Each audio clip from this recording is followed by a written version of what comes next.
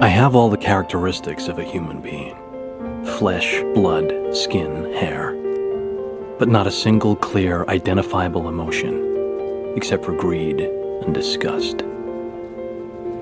Something horrible is happening inside of me, and I don't know why. My nightly bloodlust has overflowed into my days. I feel lethal, on the verge of frenzy.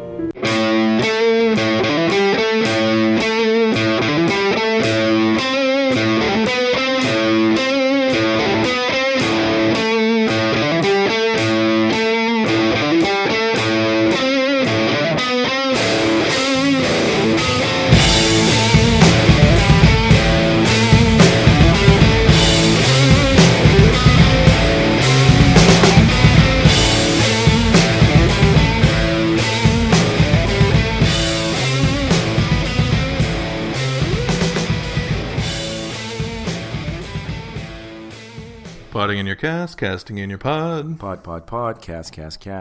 Can you hear me? I think we're good. Yeah? Yeah, I think we're on.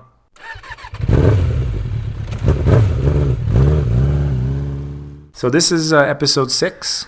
Six. Episode 6 of Fire in a Hole. Still alive. We're still here. We're still here. We're still doing our thing. And I don't know if our fans... I'm going to just assume we have fans now. Fans? Or one singular fan? I know at least 2 people that I know listen to the show. Shit. Plural fans. We now have the rights to use plural. I don't know if you guys have noticed, but there's been a couple of changes. A couple of really nice upgrades to Fire in a Hole. We're not getting fancy or anything yet, but... My assistant. Your assistant. Fuck you, man. Sorry, that was a Freudian slip. I was going to say the Minister of Technology and Infrastructure, Richard. Mm-hmm. Your co-host. My co-host. I'll accept co-host. Can I be your co-host? Sure. I'm more comfortable with that. All right. So yeah, we made some purchases, right? Yeah.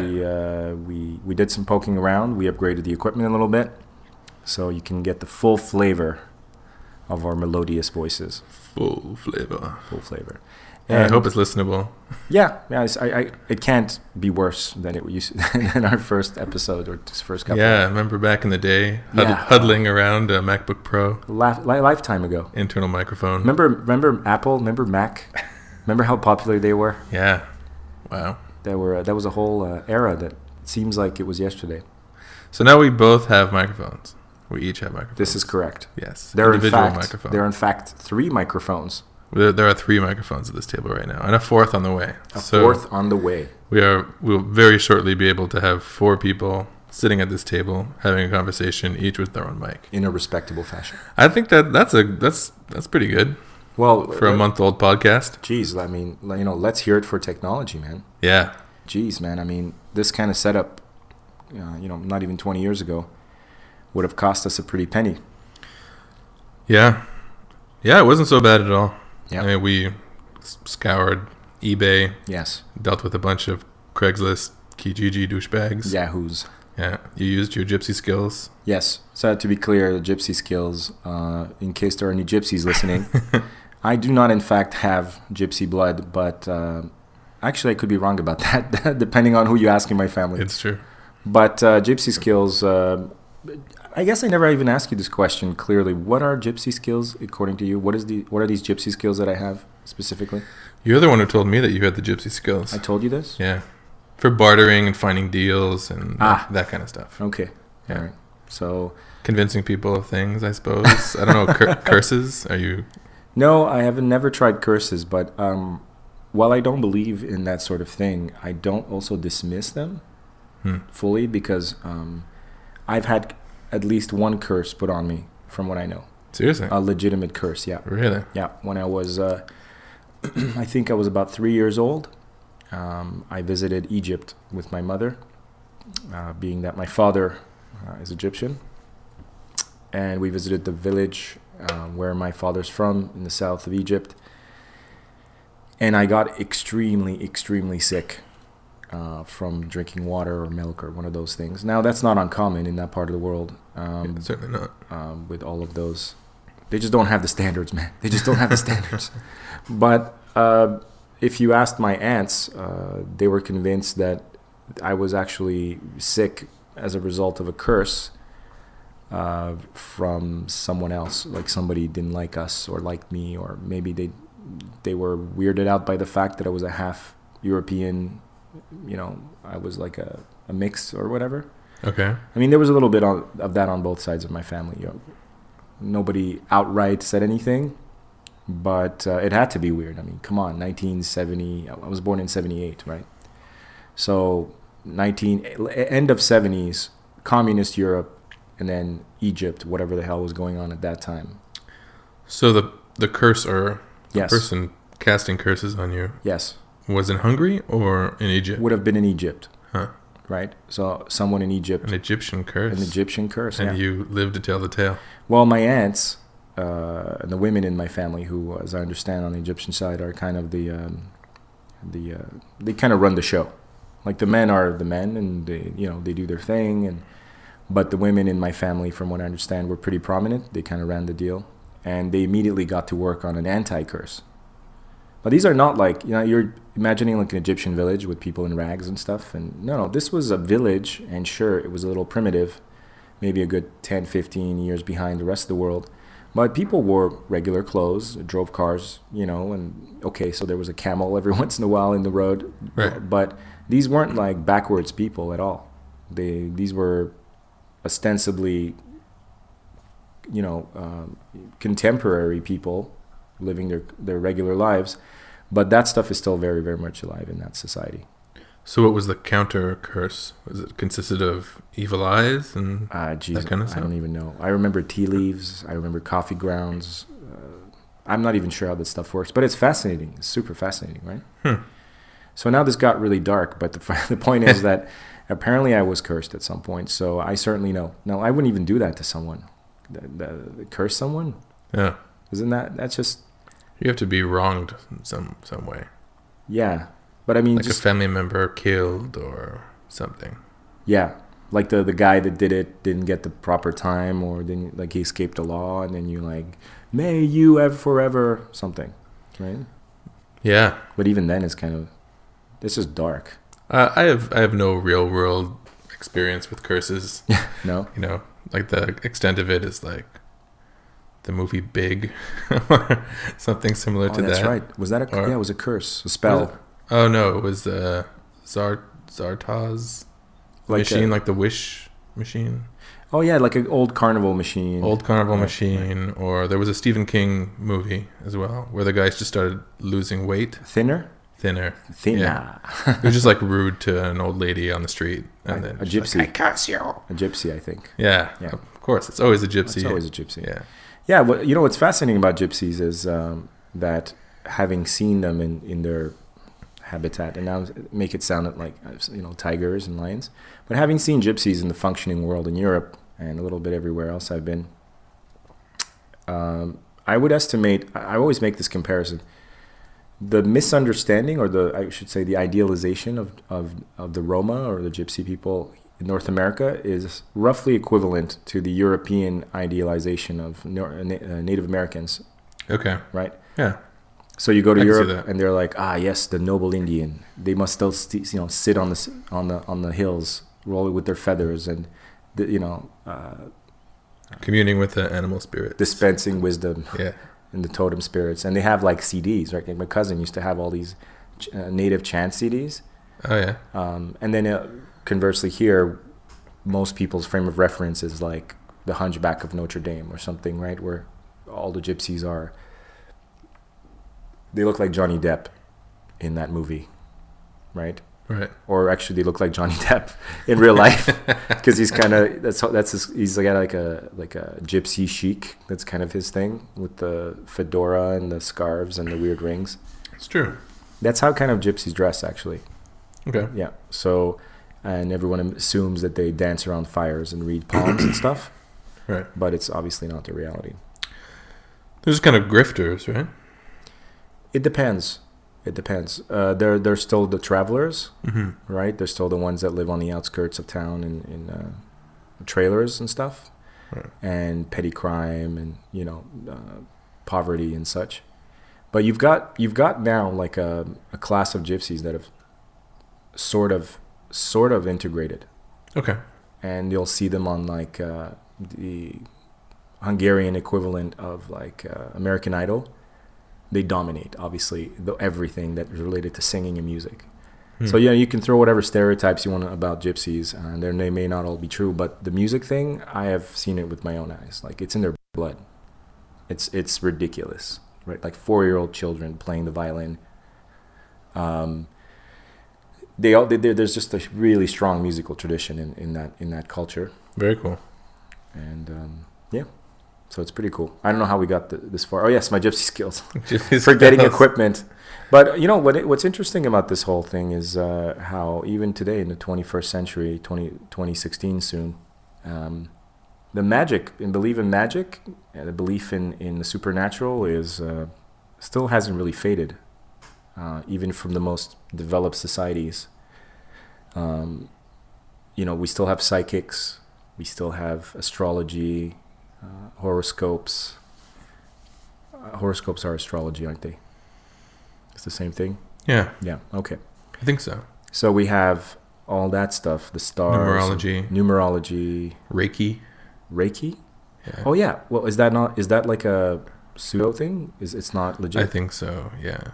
Really? Yeah. I'm certainly no expert on the subject. Oh, it's like a energy thing where you don't touch the person, but you're like combing like their energy patterns or something. Something like that. You're giving them good energy or taking away the bad and chakras and that kind of stuff. Okay.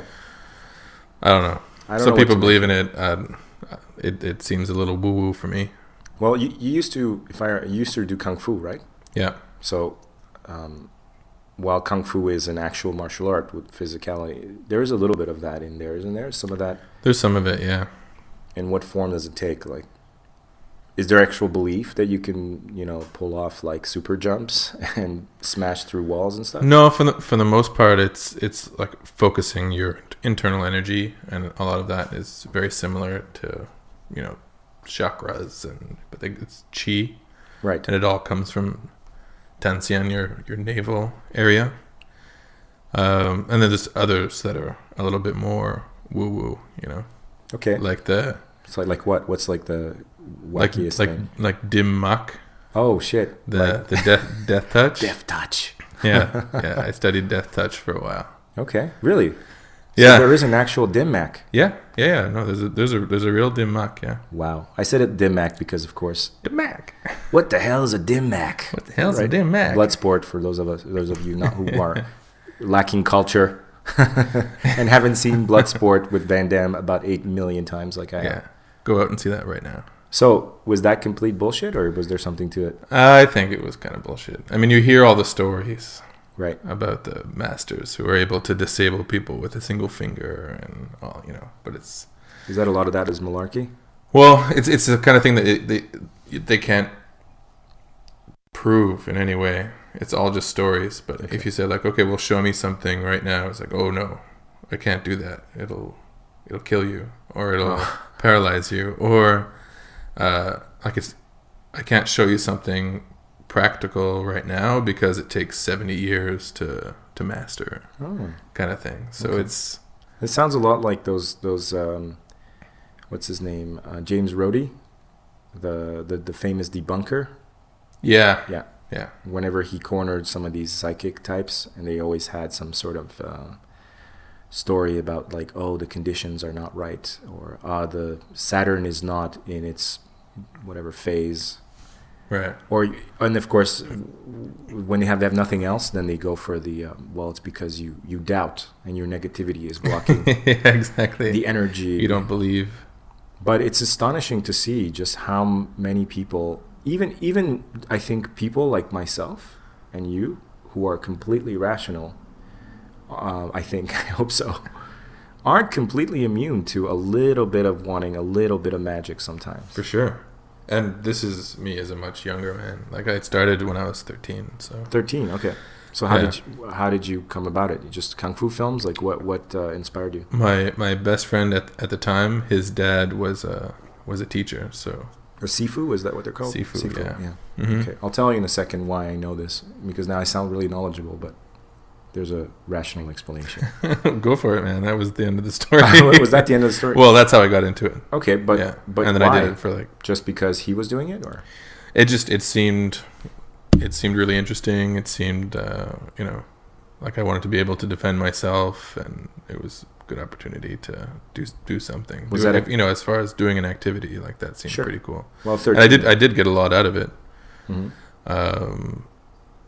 I mean, it does a lot for your strength, endurance, balance, all that kind of stuff. But how much actual martial ability it gave me, I'm not sure. Maybe some more like body awareness, like knowing my limitations a bit more. It boosts your confidence a little bit. You don't have a lot of the ego nonsense about trying to go out and prove yourself and fight. Like, you get a chance to kind of get out your aggressions in class, and so for a young pubescent boy, it's a pretty good pursuit. That makes sense. Yeah, it's good. It's good for the body. It's good for the mind. It's good for the ego, I would say. Okay. Yeah. So you know what my next question is going to be? What's that? Did you ever kick any ass? No, not really. Not no. really? No. That's not a solid no. I got into a couple of scuffles here and there, but nothing major. I didn't break anyone's arms or. But anything. Did it actually come in handy? I think it did. Yeah, it did. Like, you just knew how to position yourself? Knew how to position myself. I'd taken a punch before. Like, I wasn't like as nervous as maybe some other people might be. Right. So I was comfortable in that position. Yeah. The little martial arts that I've studied, that's often one of the things that it unblocks, maybe if you have a good teacher. Mm-hmm. Is you start to look at these flight or flight response scenarios, and then you learn a lot about yourself, even if you never get into a fight again. Yeah. You learn a lot about yourself For sure. And I more than it helped me in fights, I think it helped me to avoid fights. Right. Because I didn't just get into fights for no reason. Right. Because of some stupid ego thing. I didn't have anything to prove. Okay. Because I did all my proving in class. You mean like study-wise? Like physical proving, like as a young man, oftentimes, like, you don't know what you can do. You feel like you need to prove yourself in some way. Yeah, absolutely. And that's a reason why I think a lot of young men get into fights that are completely useless. There's no point whatsoever. Well, you're also horny as shit. Well, there's a lot of things going on. A lot of hormonal fluctuations. That's for sure. You're horny. Your body's changing. You're basically you go through a little insanity period, right? One study I read was that that's recent, is that your brain actually the white matter, so not the gray matter, but the white matter stabilizes at that age. Okay. And it's the absolute worst time in your life from a danger perspective, because you are at your lowest. You are at your highest in terms of curiosity and daring and gusto, right? Like, you've got guts, you've got curiosity, insatiable hunger for new information, but your judgment centers in your brain are piss poor, like they're not shaped at all. So it's the absolute worst scenario, right? Your judgment ability is, and then we get Russian car surfing, and we get Jackass, and we get all the Darwin Awards stuff we see on YouTube with people lighting themselves on fire. Yeah, I think it's natural for people to want to test their limits, and that's kind of the time to do it. Right. Apparently toxoplasmosis is a huge thing too. Remind me? Toxoplasmosis. Toxoplasmosis. You would have seen it in Train Spotting. Uh-huh. Remember Train Spotting? Yes. And there was the character who never did drugs. Okay. And then he started doing... Oh, no. He broke up with his girlfriend and got her a cat. Right. And then started doing drugs, and the girl wouldn't take him back, and the cat was just shitting all over the apartment. Oh, right. And you get toxoplasmosis from cat shit. Uh-huh. And he ends up, I think, dying from that in the movie. Right. But that's a thing. It's like I don't remember if it's like a fungus or it's a something that you get from cat shit. Honey, when I get home, we're bringing the cat to the SPCA. Sorry, There's Misfit. there's a huge part of the population that has this in the brain. Oh, lovely. And apparently it changes your behavior. It makes you less. It makes you a little wilder. Like it breaks down any. What is it called? Like any of your inhibitions. Okay. Like your judgment to not do things. Okay. Like it takes that away. So people who have toxoplasmosis, a lot of people are in jail. Like a large percentage of people who are in jail have toxoplasmosis. I've never heard of this. They make bad judgments. I mean, cool, but horrific. It's weird. It's a mind altering. Virus. Yeah, and it actually works on mice. Okay. So if a mouse is infected with toxoplasmosis, it gets, I think, sexually aroused by the smell of cat urine. So it overrides the mouse's fear of cats, and they seek out cat urine and end up getting killed. What the fuck? and eaten by the cat, and then the cat has toxoplasmosis, which then I don't know, there's some cyclical nature to it. I need to know if this shit can be cured. Literally, this shit can be cured. I don't think it can. Really? And there's huge. I think I heard something like in France, like 80% of people have it or something. Why aren't we not getting rid of cats? What the fuck? I don't know, but you know that guy who jacked up the price of that drug. Yeah. I'm not gonna look up his name because he should be forgotten. Whatever, that guy, the one that the internet got into an uproar, like 8,000% or something increase. So what was it? Yeah, 4,000 to 5,000. He went from $13.50 a tablet for an anti-infection drug that's commonly used for AIDS patients in the third world. So. And toxoplasmosis. Yeah, it's not just an AIDS drug. It was all the headlines say AIDS drug because that makes for a better headline. Sure. But when he was talking about it, he was saying it was for treating toxoplasmosis. Okay, so it can be treated but not eliminated. Apparently, but I don't think think there's a cure. And that was one of his justifications. It was saying like it doesn't work that well. Okay. It's because it's an older drug, and they essentially haven't revisited how to treat toxoplasmosis for the past, I don't know how many years, 50, Jesus. 80 years, something like that. So he was trying to justify the increase in price by saying that they would then be able to afford to do some research in order to improve its... Yeah, I don't know, man. That's pretty fucking thin. Yeah, and 4,000%, like, kiss my ass. Yeah, I'm not defending the guy. But that was his line, is what? Yeah, that was his line. Yeah. Right. Okay. Well, be that as it may, toxoplasmosis. How did we get this? I don't know. We were talking about magic. Yeah, so just like a public service. Announcement. So wash your hands if you're emptying out your kitty litter. Yeah, empty out your cat right now on the pavement. No, don't do that. I think that's one of the reasons why they advise against having pregnant ladies. Yes. Emptying the kitty litter. Yes, that which we totally observed in my family, right? Right. I think that's the reason. Now I'm just thinking. Or one of. Anyway. I'm just thinking, why is it that even in our house, why do we even have a cat? And if you saw my cat, if in fact you may have seen my cat. I have seen your cat. My girlfriend was saying the other day she was like really pissed off because the cat had done something, I don't know, probably pooped. And she has a deficiency in her brain, maybe from toxoplasmosis. Misfit does? Yeah, since I found her in a shelter like years ago, she has that weird deficiency where she doesn't bury her business.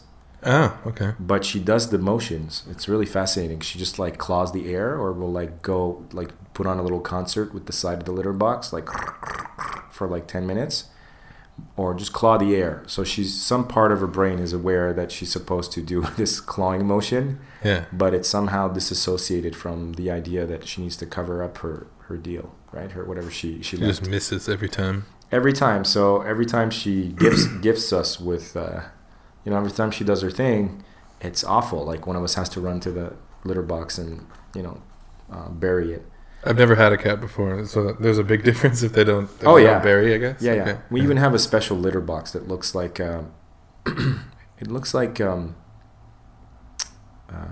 the Skywalker Ranch house, the igloo.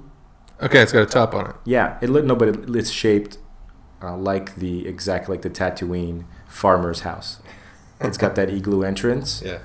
And the cat can barely get into it now because she's so fat from neglect. And I just feel horrible right now just talking about this. But essentially, the cat does nothing all day. And I'm not even sure why we have cats. Why? What do cats normally do? I guess they run around the house and chase ghosts or whatever it is they do with their tail, or they bring you back a bird every once in a while, if you let them outside. But there's no real interactivity. I mean, there's the crazy cat lady people, or there's a possibility to interact with a cat. I'm not saying that. But as a creature, it tends to be far less interactive than, say, a dog that needs like this constant upkeep. I mean, they wash themselves and they kind of mind their own business and they sleep a lot. So, yeah, it doesn't really make a lot of sense. But after a while, you just basically end up keeping the cat because you've had it for the last 15 years or whatever. I might have got one if I wasn't deathly allergic to them. Right. So your deathly allergies are saving you from another potential crazy parasite thing. Deathly is probably an exaggeration. Okay. Well, certainly I've seen you affected by it, and it's not fun. Itchy eyes and it sucks. Sneezing and whatnot. Okay. But my heart doesn't stop or anything. Thank God. Yeah. No, and some people, allergies, like that's a whole other thing that freaks me out. Like, how back in the day, there was that one little girl in the school that everyone knew about. That if she came anywhere near like peanut butter cookies or whatever, then it was the whole school stopped and then emergency and they carried her out or whatever. And now it seems that in the last 20 or 30 years, everyone's got allergies. Everyone. More and more common. Dust allergies, air allergies. You hear people some people I know, their kids are allergic to fruits. How messed up is that? I'm allergic to fruit. You're allergic to fruit? Yeah. That's messed up. Well, not like deathly allergic to fruit, but okay. So what happens? Like I'm deathly allergic to a couple of nuts, and because the fruits are in the same family, I can eat them, but like I'll get like super itchy mouth. Like it's really just not worth it. No. Yeah, nuts are like a common one, right? That's a pretty old one. Mm-hmm. Anyway, so this was all about my whole point of this was to essentially talk about this idea of magic, right? Of wanting to believe in things that are improbable, even if they are been proven by science not to be, or I don't know if it's still the supernatural that we want, some part of our brains wants to believe in, or magic, or the improbable, or if it's maybe now films, right? Like I've often told you about this theory that I'm sure more brilliant people have developed it in more detail, but it's been bouncing around in my head for some time now because I largely grew up on films, as most of us did in our generation. Absolutely. And maybe myself a little bit more than others because I grew up in a single-parent home. My mom was absolutely amazing, but she had to work, right? So that left me by myself here and there. And so, yeah, I knew how to make friends, but, that wasn't always a possibility or whatever. So I just ended up watching a shit ton of films. And, I loved them too, right? And I've told you before, I have this idea how I think that this generation or these couple of generations that were really, really impacted by film, not just television, right? Because television is even before that, but really films. And then home video, I think, which made a huge, huge impact on our society that we don't really, I don't think we haven't studied it or thought about it that much. Followed by the DVD era, which had, again, another effect, which maybe we can talk about.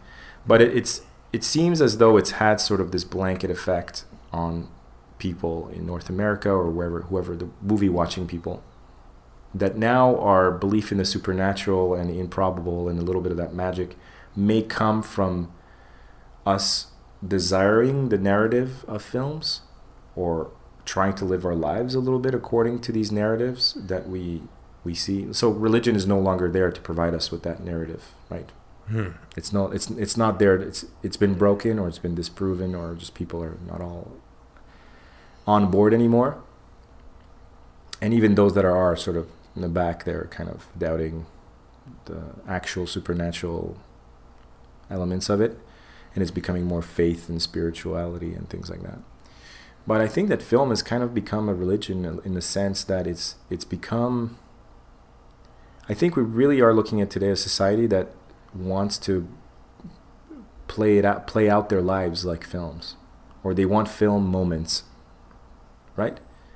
We were all kind of taught that these moments would happen to us at some point. Yeah, I mean, maybe not even on purpose, but after seeing X amount of movies about the little guy from the small town that goes into the big city, that was the 80s, right? Right. The common man, always the common man. Mm-hmm. It was either a common man sad story, where like the realities of the working class and dealing with that and family drama, or it was the quintessential fantasy of the, big. You mentioned big before. Right. That was it, right? Being transformed into an adult and going into the big city, and then making lots of money and becoming a sensation, right? Mm-hmm. Secret of My Success, like even Wall Street, that was like a dark film, but was again about a guy from a small town going into the big city, making the big bucks, and then the evil corruption setting in, and it was a cautionary tale, right? Mm-hmm. So I don't know. I think maybe a few generations, a few decades of that have maybe imprinted on us. We think that's how. We talked about how sometimes we feel disappointed. Yeah. There's this whole disappointment when things don't go down in a film fashion. Exactly. Like Revenge of the Nerds kind of style. Yeah. I mean, look, when you told me about Kung Fu, what was the first thing that I asked you immediately? I was like, okay, so was there like a fight? Yeah, a big boss fight. Right? Because now I took down the bully of the school. There you go. Immediately I wanted to... With one finger. He's dead now, but my thoughts and prayers go out to his family. And then you got to take the cute girl to the prom or whatever. That's it. Right? Oh, he shouldn't have taken my lunch money. Again. Yeah. Brought it out himself. So I don't know. Do you think there's something to this theory? Do you think there's something to this idea that we're kind of trying to live movie lives? Yeah, I think so. Well, I think people are just trying to assign some kind of meaning to their lives in general. So if movie storylines and archetypes can provide some kind of template for that, then I think it's a pretty good fit. Yeah. Yeah, and I think maybe social media has even exacerbated that need, right? Because now you have more control over your image than ever. Yeah. Because there's this public image that you have online. Mm-hmm. And then this goes back to our conversations about people who seem to be extremely good at curating their content. Yeah. And their PR message. Yeah. When it's travel season, they've got all the travel pictures locked in. Yeah. When it's winter season, they've got all the ski, snowboard pictures, Coco with the turtleneck pictures in there. Uh-huh. The highlight reel. Yeah. Yeah. And I remember before even social media, there were guys and girls like this. You'd go to house parties, right? Because house parties were a thing in my day. Mm-hmm. Now I guess maybe they happen, but people like are on their phones and shit, or end up on YouTube showing each other funny videos in the kitchen. Like this is a thing now at parties. But in my day, it was house parties, and then people would sometimes these people that would break out their photo albums and then sit there and show people their photo albums. And so there was already a little bit of that. Uh-huh. Oh, yeah, that was a thing. Like, this is our trip to Malaysia, and look how much fun we had. People who would, force all their friends to watch slideshow presentations of, their trip. Or a wedding. Yeah. Right? It was a little bit before my time, but... The slideshow is definitely. The slideshow. But, slideshow, like the slide projector, the carousel. The carousel. No, we were the disposable camera generation, right? Like, where we could Polaroids. Get things developed within moments, and that was the big breakthrough of its time. But, yeah, you'd have people who... speaking of fantasies, like what are weddings if not a complete fabrication and an obsession for people to play out this Disney fantasy thing? It's true. Right? Yeah. Of course, I'm not talking about Joey and Rebecca who decide to have a quick getaway and, swear at the city hall and they're really in love and they did it for fun, or go to Vegas. But there's a whole delusional rom-com thing to weddings, isn't there? Yeah, I was reading something recently where somebody was saying, like, in order to have a wedding, you don't have to wear like the Disney princess dress. And I realized, like, yeah, like almost every wedding I've ever been to, it's like the strapless Disney princess dress. Tale as old as time. Yeah. So yeah, absolutely. It's complete horseshit. It's something that I think a lot of people dream, particularly ladies, dream about when they're young. One day my handsome prince and all that. It's drilled into women, right? I think so. By their own moms often. Yeah, like you're my little princess, right? If you're at all pretty as a girl, you get the whole princess stuff.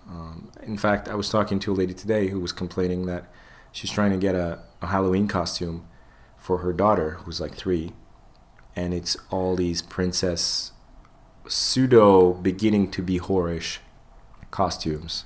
Yeah, they get them started on the short skirts pretty young. Yeah, sexy cat, sexy this, sexy other thing. Yeah, everything's sexy. Yeah, and like even sexy the adults, nurse, sexy nun, sexy frog. But I told her, like, even in the adult level, like if you go into the costume shops right now, it's the same bullshit. Like you look at on the left, it's fireman and policeman and whatever man. Yeah. And then you turn around and it's the cropped, sexy slit skirt version. It's basically the prostitute version or the stripper version of that same outfit.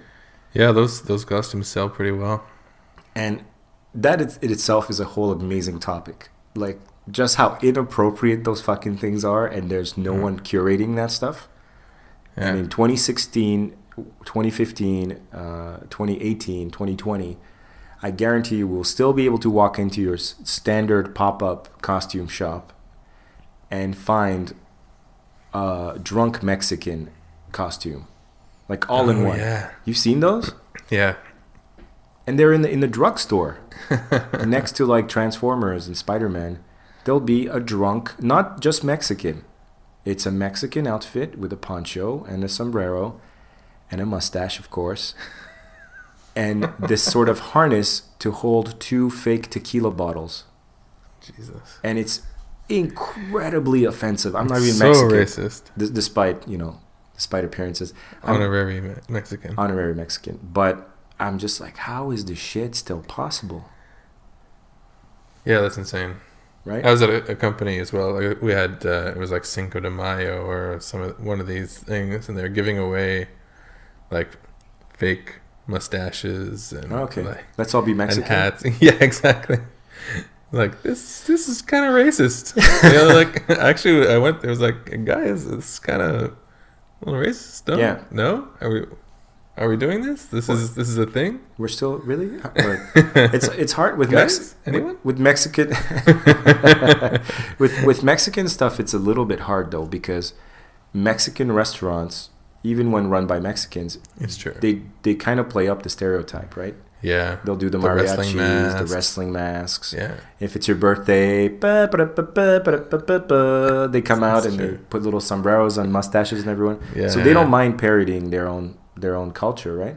So it's, I guess maybe that's where these costumes come from. But like the tequila bottles is kind of where I'm like, hello, hang on a second. Mm. And if you're parodying yourself, I mean that's okay. I feel like that's somehow better. But yeah, Although inappropriate costumes are now becoming like a trend, right? Is it? Yeah, like since the OJ trials. Yeah. When OJ was in trouble. Yeah. That year, the most popular costume, the one they could not make enough of, was a bloody fake football shirt with the mask and the knife. Oh, God. And then once that passed the test, right? Once the sellers of that junk did not get shut down immediately, it now became a thing. The floodgates opened. Yeah. Now you got, like, I literally saw a costume with a priest costume with a dummy kid sewn into the front of it to make it look like the kid is going down on the priest. Like this was a Halloween costume. I have seen that. You've seen it, right? The picture, and they're high-fiving each other and laughing, and they think the guy behind them is dressed like Osama bin Laden, and then it was one of those parties. Hitler was probably in the bathroom at the time, right? Hitler and Mussolini and Stalin were probably playing cards. And you were saying there was no good parties anymore. And I was saying...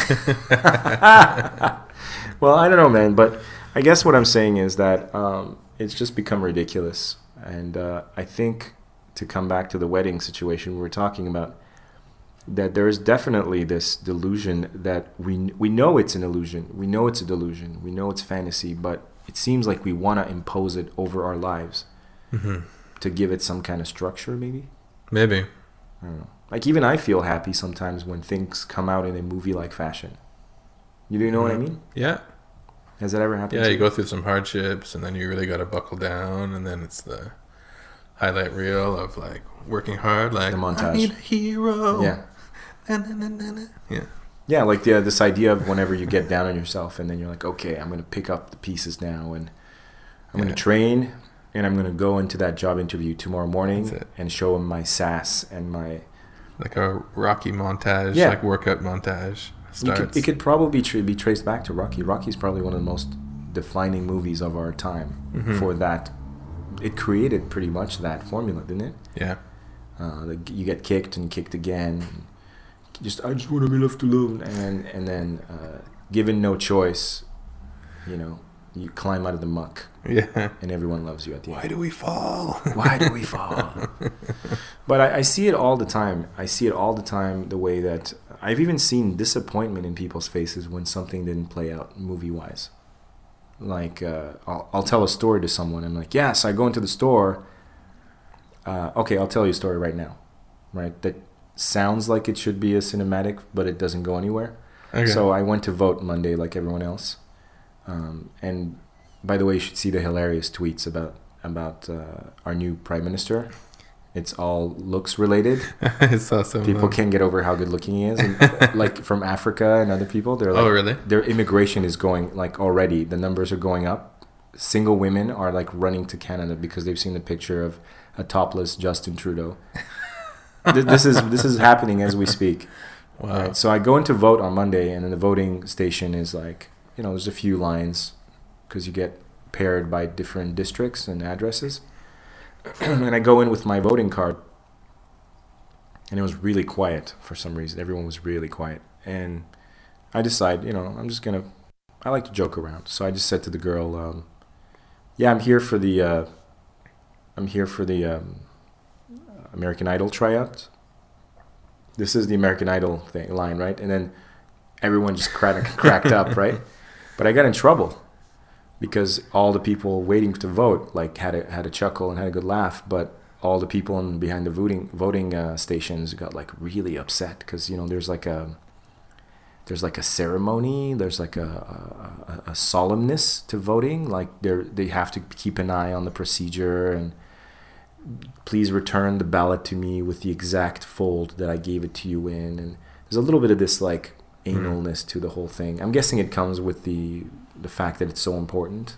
And I don't even mind that it's there. Mm-hmm. But they were kind of giving me stinky looks after like... How would that prevent them from doing their job though, at all? Well, like just that was causing a disruption, and then it should be kind of a library thing where everyone just calms down and stays really quiet. And they'll kick your ass out if you start like talking loud, or are you on your phone or you're being a disruption. They'll kick your ass out of a voting booth.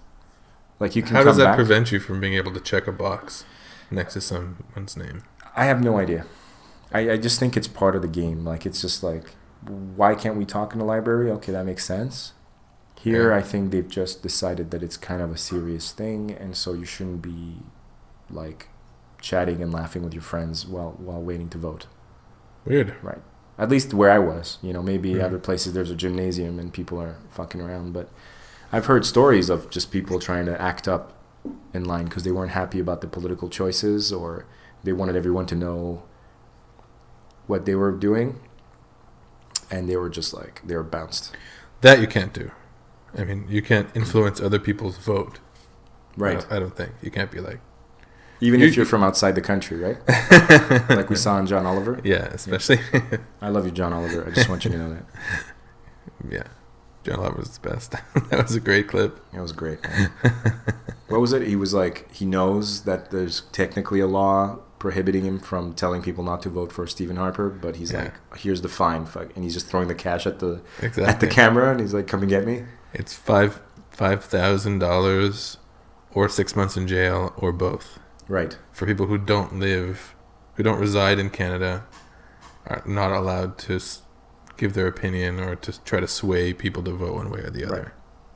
It's very strange. Yeah. I mean, this is... Dude, there's still laws about not crossing the street with geese on certain days, right? Like, that haven't been abolished, that are left over from the old days. I think someplace in the States I heard it was, like, illegal to gamble by putting squirrels in your pants or something. Yeah. Well, it should be. Like, okay. I mean, poor squirrel. I can't imagine a situation that would necessitate that kind of It law. has to have... every single rule that I see that is a bit weird, you know that something went down. Yeah. When Definitely. You don't want it specific? Yeah. Like, please... Get that squirrel out of your pants. Please do not eat... Like, you see that, like, on a can of beer. You know, like, please do not eat the can. You have a little chuckle, but then you stop and you're like, somebody fucking tried to eat a can. Somebody ate a can. And there was a lawsuit and they lost. Yeah. Or it was really bad close. PR. They almost died, and now they need to put this thing. They have to just spend the money to put please don't eat the can on the fucking thing. Like on fucking Sharpies, it says like please do not swallow cap. Please do not swallow cap. Yeah. That's super specific. Again, that went down, right? Totally. I think it was what's his name? That brilliant comedian of the heyday. He passed away now. He was the original political curmudgeon-y old guy, and his name is really obvious, but it's not coming to me now. Ponytail, beard, old guy, talked a lot about politics. Sure. He talked about like how Americans love to bomb brown people. That's a thing. That's a tradition. He said this really incendiary stuff during the 70s and 80s. He's got a bunch of shows, and his name doesn't... He was in Bill and Ted. Oh yeah, Rufus. Yeah. What's his name? I don't know. Why is his name not coming to me? It's so obvious. I can look it up. I feel like such an idiot right now. It's so obvious, and it's not occurring to me. Please look it up so I can move on from this embarrassing moment. I want to say Carson Daly, but obviously it's not fucking Carson Daly. It's not Johnny Carson. It's George Carlin. George Carlin. Jesus Christ, the brain He does have a ponytail and he does have a beard. Yes. So George Carlin did this. Confirmed by Google. Thank you, Google. Thank you, Google, for helping my beleaguered brain. He had a really good bit about that, about this idea of he was always ranting about the fact that we're, as a society, allowing the stupid to survive more and more by putting fail-safes everywhere. And that we think that that's being humane and that's being, progressive and utopian, but that in fact we were sending our whole species into the toilet by not blocking. We should just remove all of these things that kill dumb people is the joke. And just let like evolution take its course. Yeah, he's like, take the warnings off toys. That's step one. If the kid is too stupid to not swallow the fucking plastic bag, then it's really sad, but we don't need you. For the good of the species. For the good of the species, we need to take off. Like, do you need that sign on the electric fence when it's like zzz, it's like resonating in your face? You can see the electricity crackling on the fucking top of the fence. Do you really need that yellow triangle there with the lightning bolt to tell you that it's a bad idea to maybe climb this fucking thing? And you laugh, but some part of you is like, yeah. Yeah. We've removed the natural process, the natural selection process. Yeah. This comes back to your kung fu thing at the age of 13, right? The reason it probably felt so good for you at that time is because we used to, when we were a tribal society, this was, for men especially, there were these rites of passage, right? There were these tests. Like, of course, some of them were absolutely brutal and unnecessary, like... Fire ants, the glove of fire ants. And right. Like that. Or like some native tribes, the young men, the young warriors, they played like the old version of lacrosse. And from what I understand, it was basically, you had your little stick with the net on one hand, but you had your tomahawk in the other one.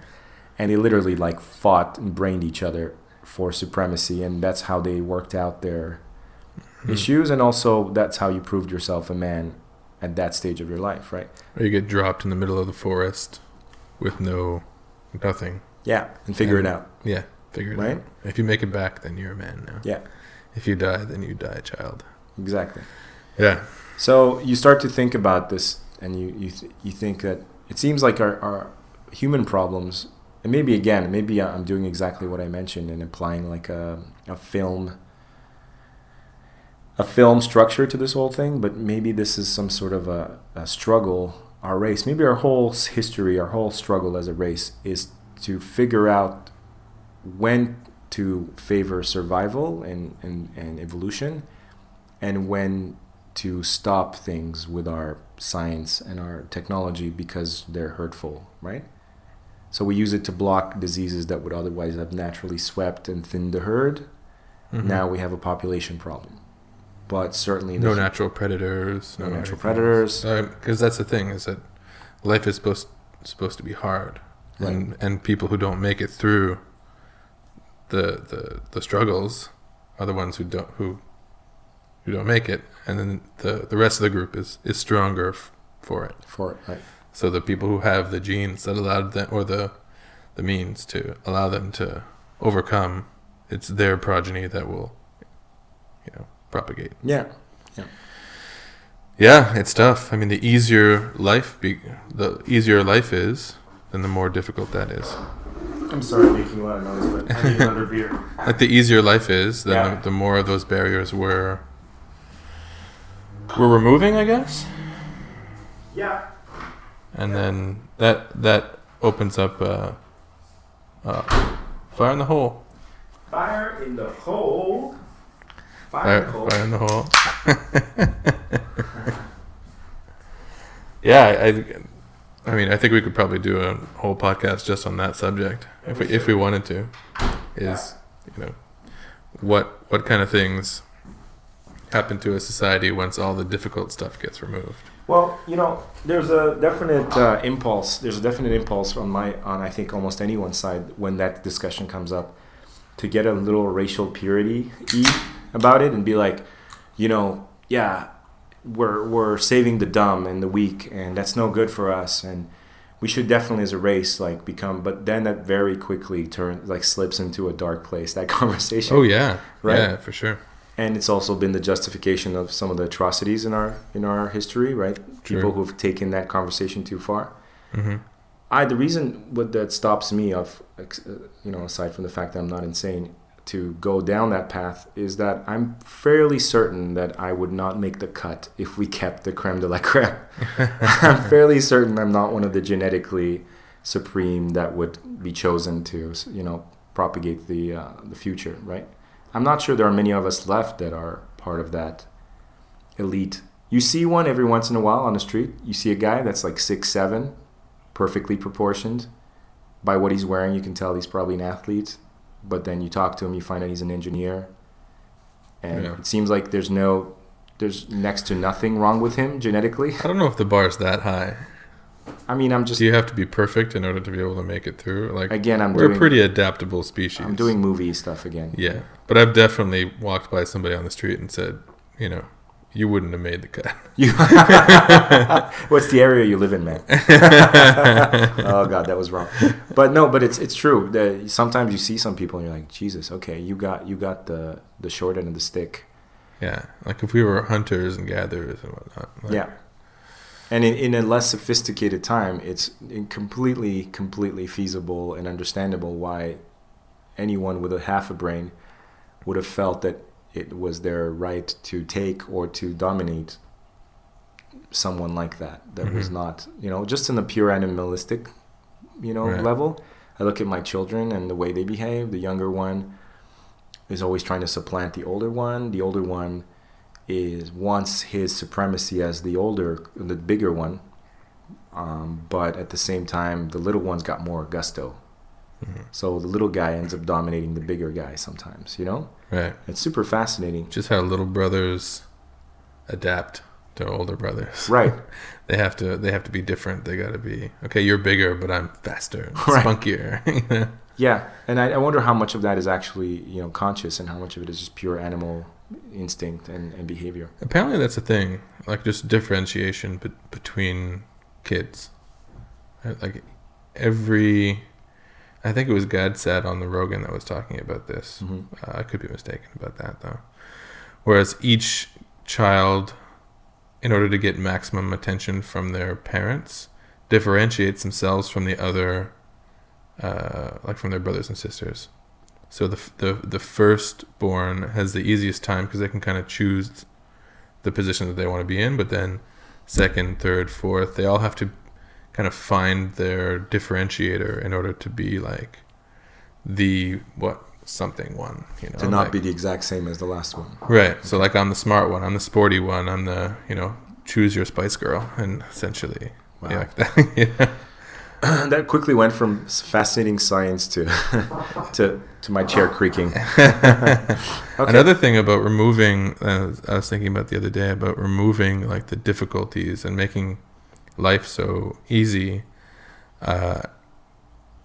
is men and women not needing each other anymore, or how the changes in, you know, traditionally male roles as they each become sort of more independent and less traditionally female or less traditionally male, like kind of more androgynous in a lot of ways. So you feel that this is leading to that? Is to this? I think we were already like kind of feeling part of it, Mm-hmm. like a shift in the role of the sexes and stuff too, because, you know, like a woman doesn't need a man to defend her from bears anymore.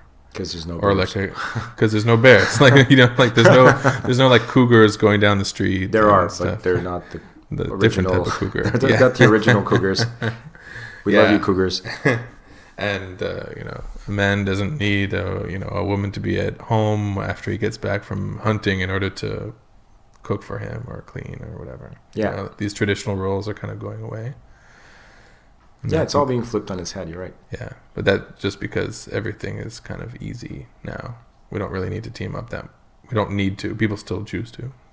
Okay, so here's an interesting thing that I want to propose. So we talked about how humans are trying to imitate film, right? And trying to imitate movies and trying to imitate TV. I also think that the obviously like the converse is happening as well, right?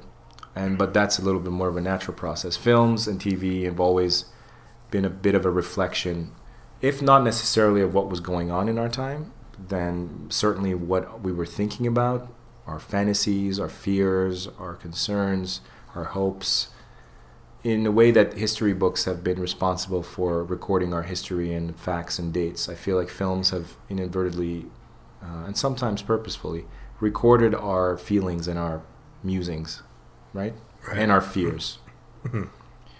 And to respond to what you're saying, this lack of what you said, we have no natural predators, right?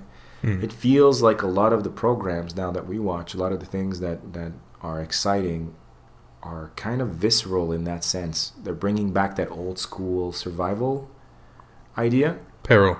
Yeah. Peril. Putting people back into peril. Yeah. Because we have like a deficiency, like we're feeling the burn of not having been really threatened in a really long time as a species. Mm-hmm. It's safe but monotonous. Right. And roller coasters are not enough anymore, and video games are not enough for. So like, what are the top shows, right? Like one of your favorite shows, right? Walking Dead. Walking Dead, yeah. I know that originally Romero, who was the zombie originator, George Romero. Yeah. If I remember correctly, and you may correct me on this because you are the foremost zombie expert in my life. Oh, I don't know about that. You are the zombie man, as far as I know. He conceived zombies as a pastiche or as a metaphor for like brainless consumerism, right? Yeah. I think that was the original idea. I think so, yeah. He wanted to sort of speak out on what he saw happening in his generation. Mm-hmm. But now they've kind of transformed, haven't they? I think so, yeah. So what are they now, like that ephemeral or that like fantasy predator that not we wish we had, but clearly it's excited some human animal thing in us, right? This idea of being hunted or having some sort of zombie apocalypse.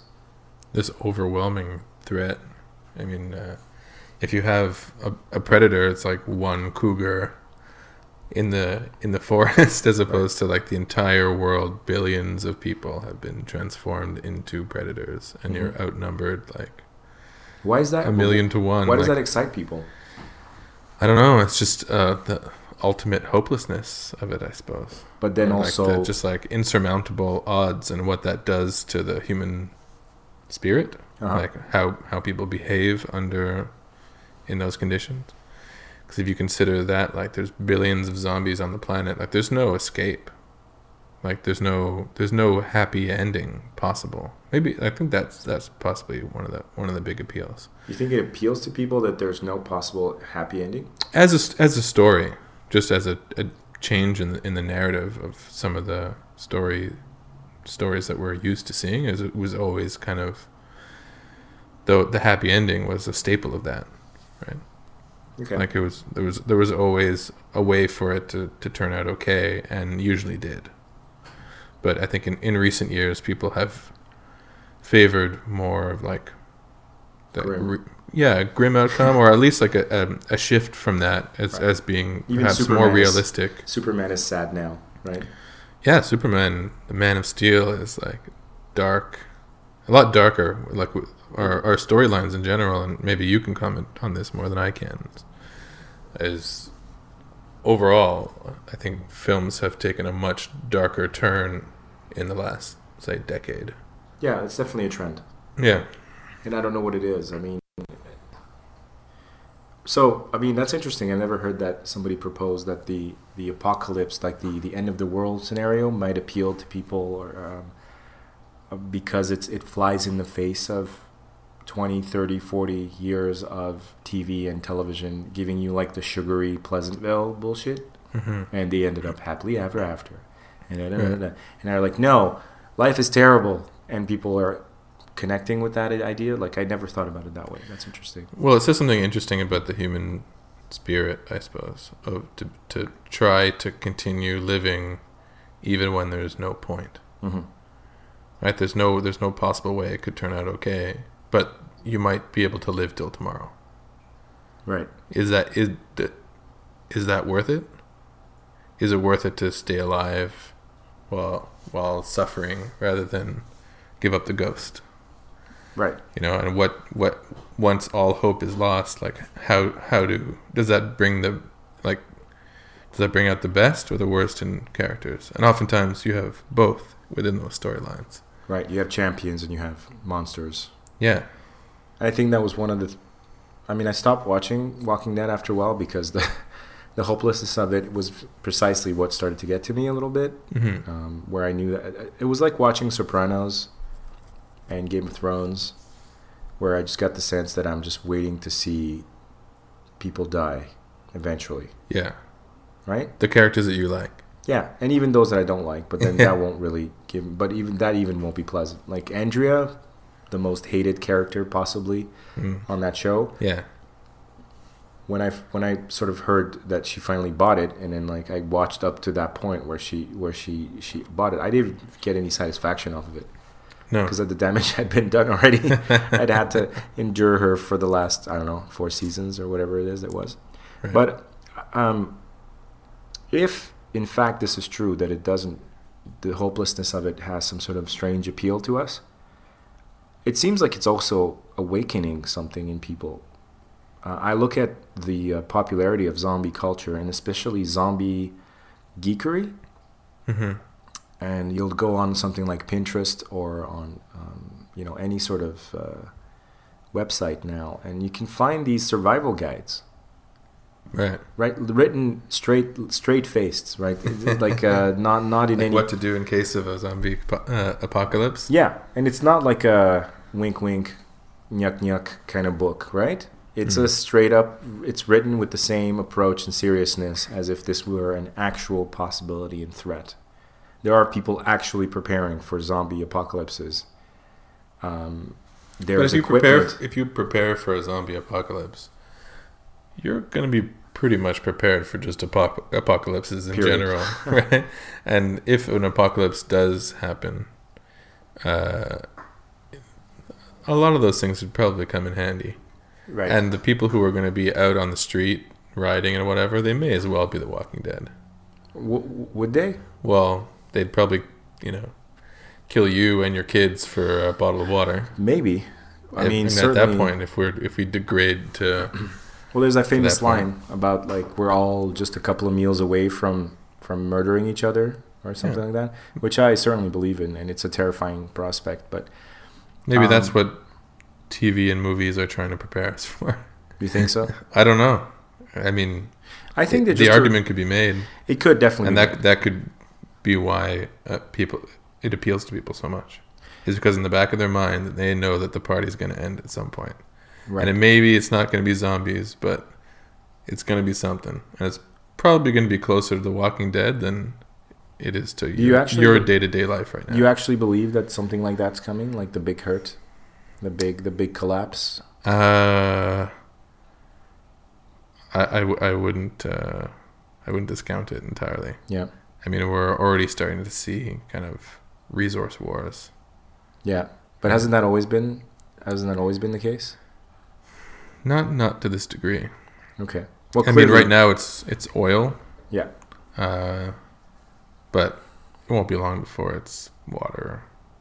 Yeah, the water thing is definitely that's one I'm with you on that one, right? Yeah. The water thing is definitely something that I see as becoming a problem.